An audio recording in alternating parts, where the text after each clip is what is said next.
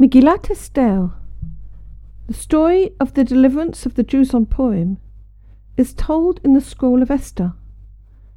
Megillat Esther is a book of the Bible in the section Ketuvim and has the holiness of the Torah. As we know, the Torah consists of the light of the Torah and of the vessels for this light. These are called the garments of the Torah and are spoken of as Pshat, Remez, Drash, and Sod. Pshat is the literal reading of the Torah, but in many ways it turns out to be the most abstruse. The great Gaon of Vilna called the literal reading of the Torah to be the most abstract. The Sod is the most intimate aspect of the Torah and deals with hidden intentions. But the Sod gives us an idea of what's really happening. Until our generation, in which we've been blessed with the teachings of Rabbi Yehuda Leib Ashlag, the Sod, or the Kabbalah, was not generally known. Appreciating the inner meanings and intentions behind the events described may radically change for us our understanding of the Torah. For myself, I have to say that since I've learnt some of the inner meanings of the Megillat Esther, as taught by Rabbi Ashlag, my understanding and appreciation of the festival of Purim has undergone a dramatic change. I can now truly say with a whole heart that I genuinely enjoy Purim and look forward to the festival. In the year 1948, at the Seudat Purim, which is the festive meal that we make on Purim, Rabbi Yehuda Leib Ashlag gave an oral discourse in which he taught some of the underlying motives revealed by the text itself. This was recorded by his son Rabbi Baruch Shalom Ashlag and published in the book Shamati. Rabbi Ashlag starts off with a consideration of the words from the book of Esther, chapter 3, verse 1. And it came to pass after these matters, the king raised up Haman. Now, if we look at the literal reading of the text, this refers to King Ahasuerus, who promoted Haman, the wicked descendant of the Amalekites, who vowed to destroy every Jewish man, woman, and child. But in the Sod, in the inner meaning of the text, we find that the word king refers, in fact, to the King of Kings, the Holy One, blessed be He. And the fact that he promotes Haman means that he's raising up the importance of the vessels of receiving, which are the original vessels of the purpose of creation, but which cannot be used without rectification. For if we do so, we become separated from the Creator. These original vessels of receiving, if unchecked, give rise to the unrestrained ego and all the framework of uncleanness that it gives rise to in the world. Why did God raise up these vessels? Why did He increase their importance at this time? The words in the Megillah itself say, and it came to pass after these matters. Which matters? Let's go back a little bit in the book of Esther and begin from chapter 2, verse 21. In those days, while Mordechai sat at the king's gate, Bigtan and Teresh, two of the king's chamberlains from the threshold guards, became angry and planned to assassinate King Ahasuerus. The matter became known to Mordechai, and he informed Queen Esther.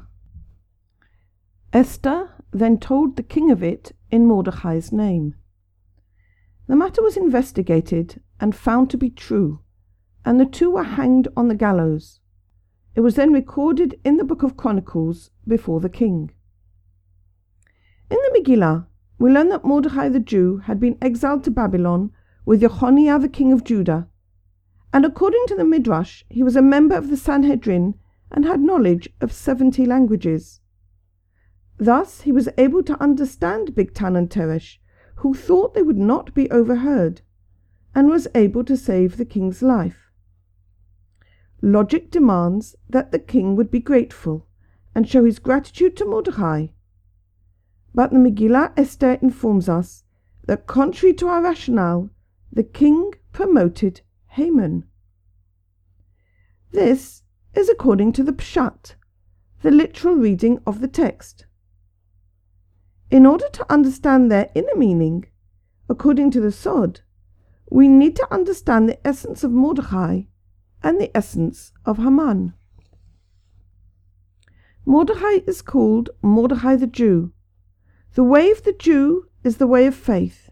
The essence of the Jew is the essence of the soul, for giving is greater than receiving. Giving to God and to one's fellow man is greater than receiving. Thus the Sod is telling us that Mordechai is represented within us by the aspect of the soul and its expression, the part of us that is connected with God. Whereas the way of Haman is the way of the ego.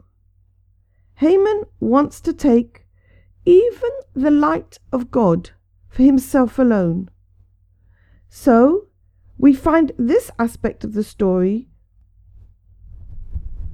also represented within ourselves as our will to receive oneself alone, also called the Yetzer Hara, the evil inclination. These vessels of ours only want to receive. Indeed, the Haman within us maintains that God created the world for our pleasure, so why should we just not stretch out our hands and take? These two views are juxtaposed right at the beginning of the Megillah. This is what it says.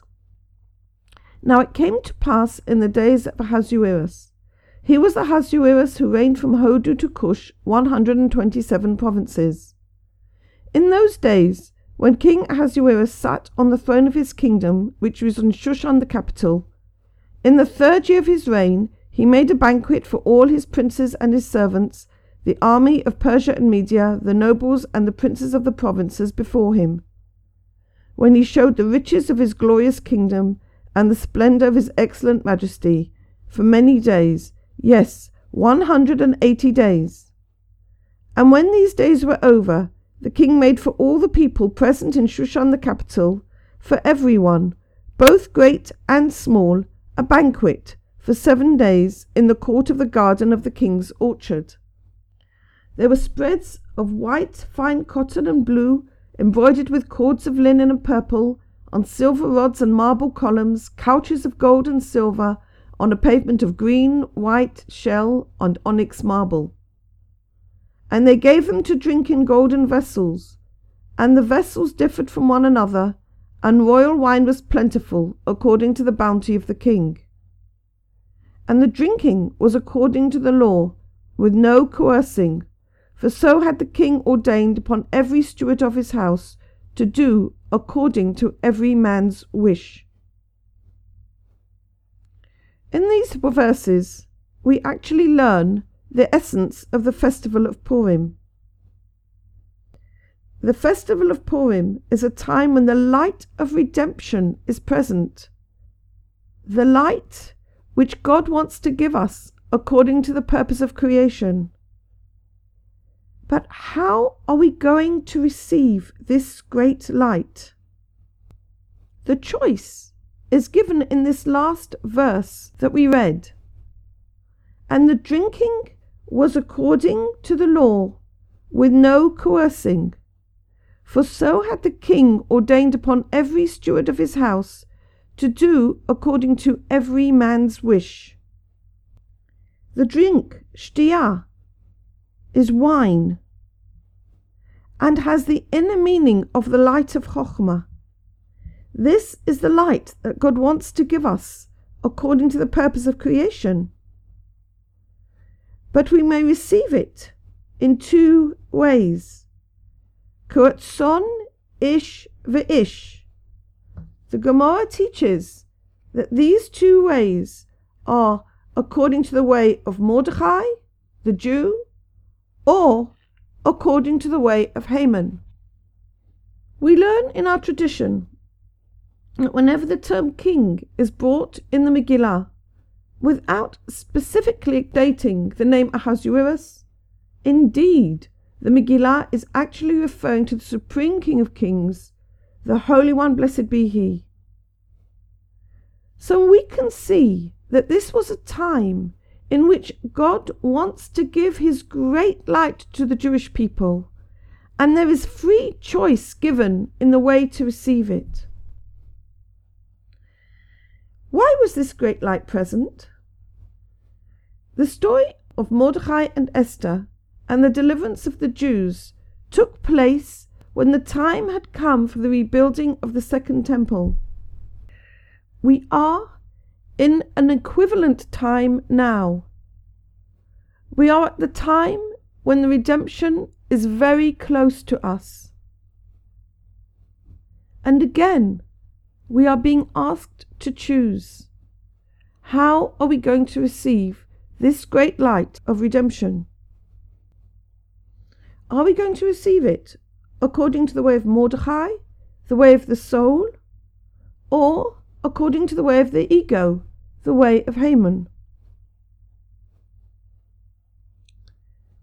We learn from the story of the Megillah that when the Jews of that generation started to receive that light, although initially at the beginning when they received it, it was with their free choice, they became addicted to it and followed the way of Haman. Indeed, the sages in the Talmud teach that the Jews of that generation were sentenced to extermination because they enjoyed the banquet of that wicked man. Even though the light of God was initially present without coercion, they became compelled by their own receiving. They became addicted to it, and thus nullified the way of Mordechai, which is the way of giving. Compelled by their own desire to receive, they themselves condemned the way of Torah to extinction. In the Megillah, we learn that Mordechai would sit at the gateway to the king's palace. The king's palace, in the inner meaning, is the consciousness of the tzaddik. Before we reach the stage of the tzaddik, we are outside the king's palace. God is hidden from us. But inside the king's palace, God's light is clearly revealed to the tzaddik. Mordechai is at the gateway of the consciousness of the revelation of God. And here he does a great work, as described in the Megillat Esther, in uncovering the plot of Bigtan and Teresh.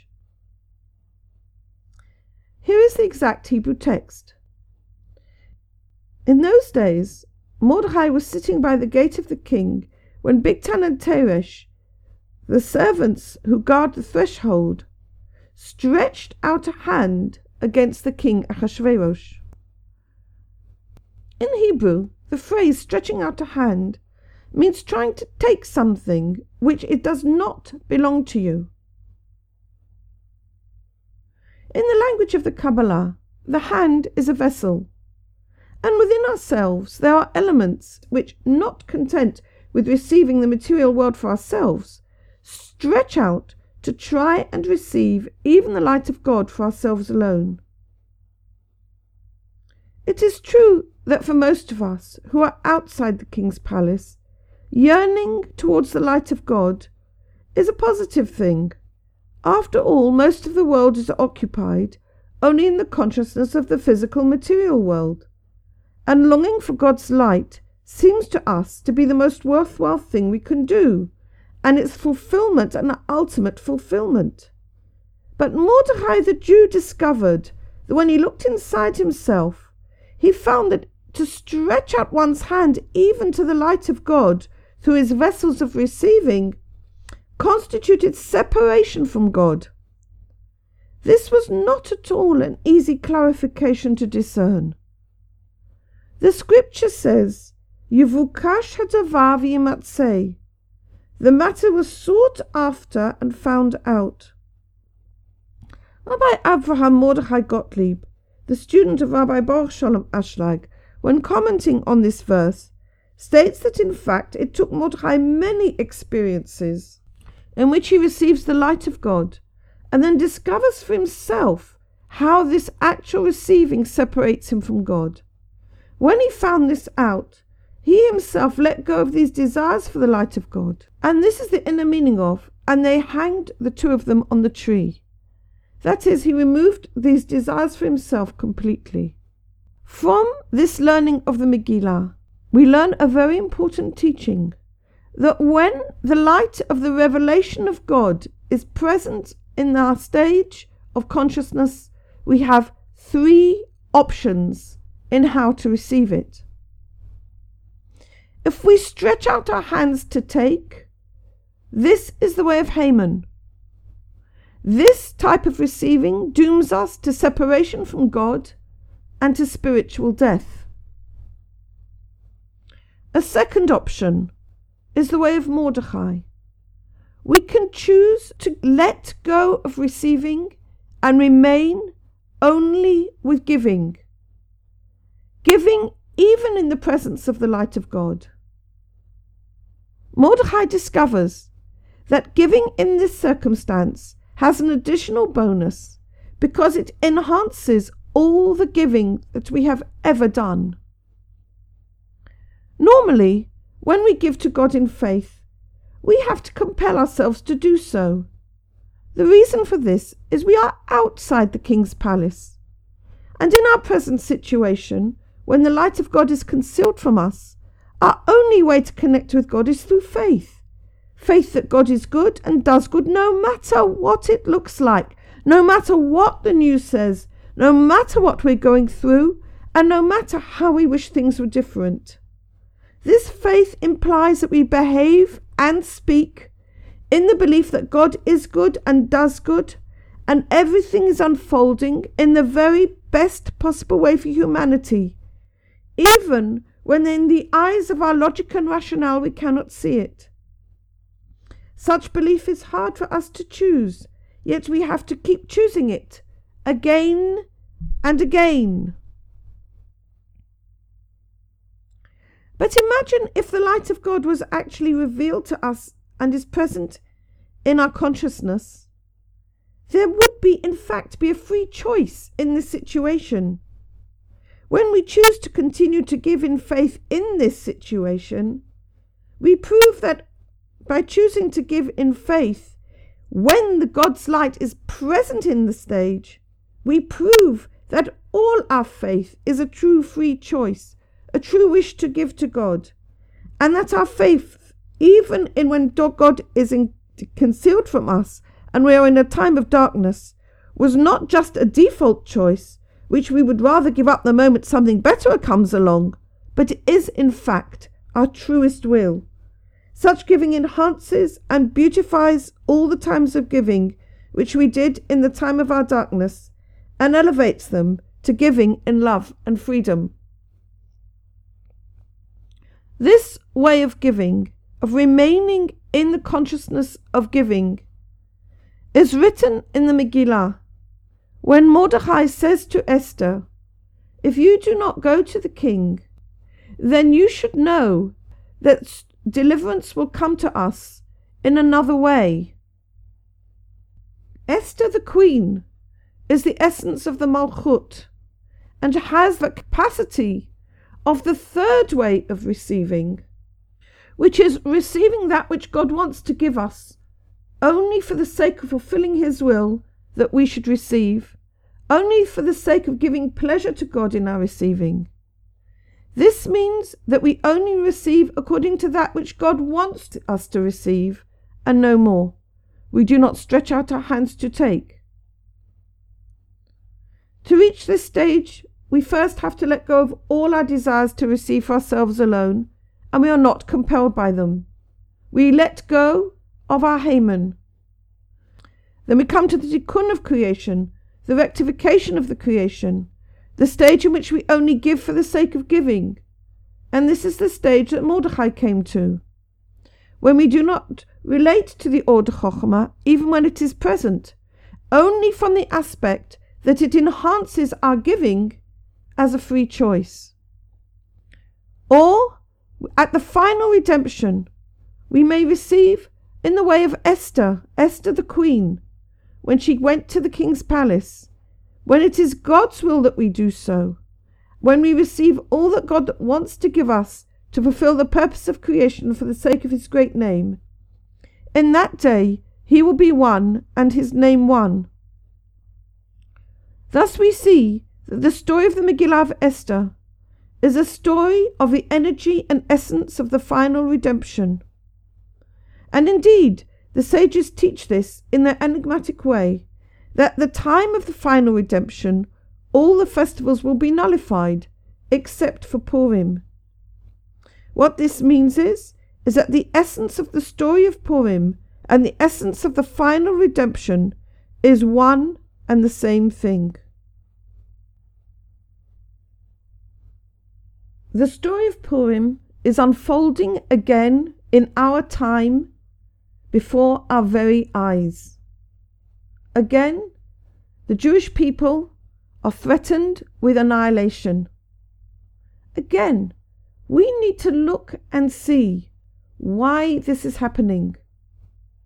And like the Jews of Persia, who united and fasted and prayed and repented and took again upon themselves the way of Torah in free will, we also need to see what three choices are available to us, what choices there are for receiving the great light of God that is surely approaching in the final redemption, and again to turn back to the way of Mordechai, to remain with our giving, to remain helping each other and giving to God in faith.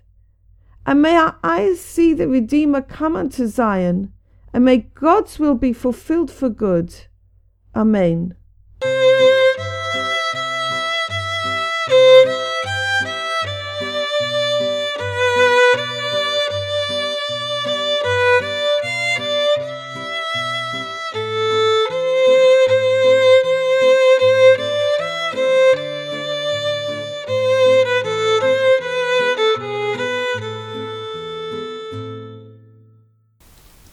This audio recording is brought to you from the Horus School, established by Yedida Cohen for the study of the Kabbalah as taught by Rabbi Yehuda Leib Ashlag.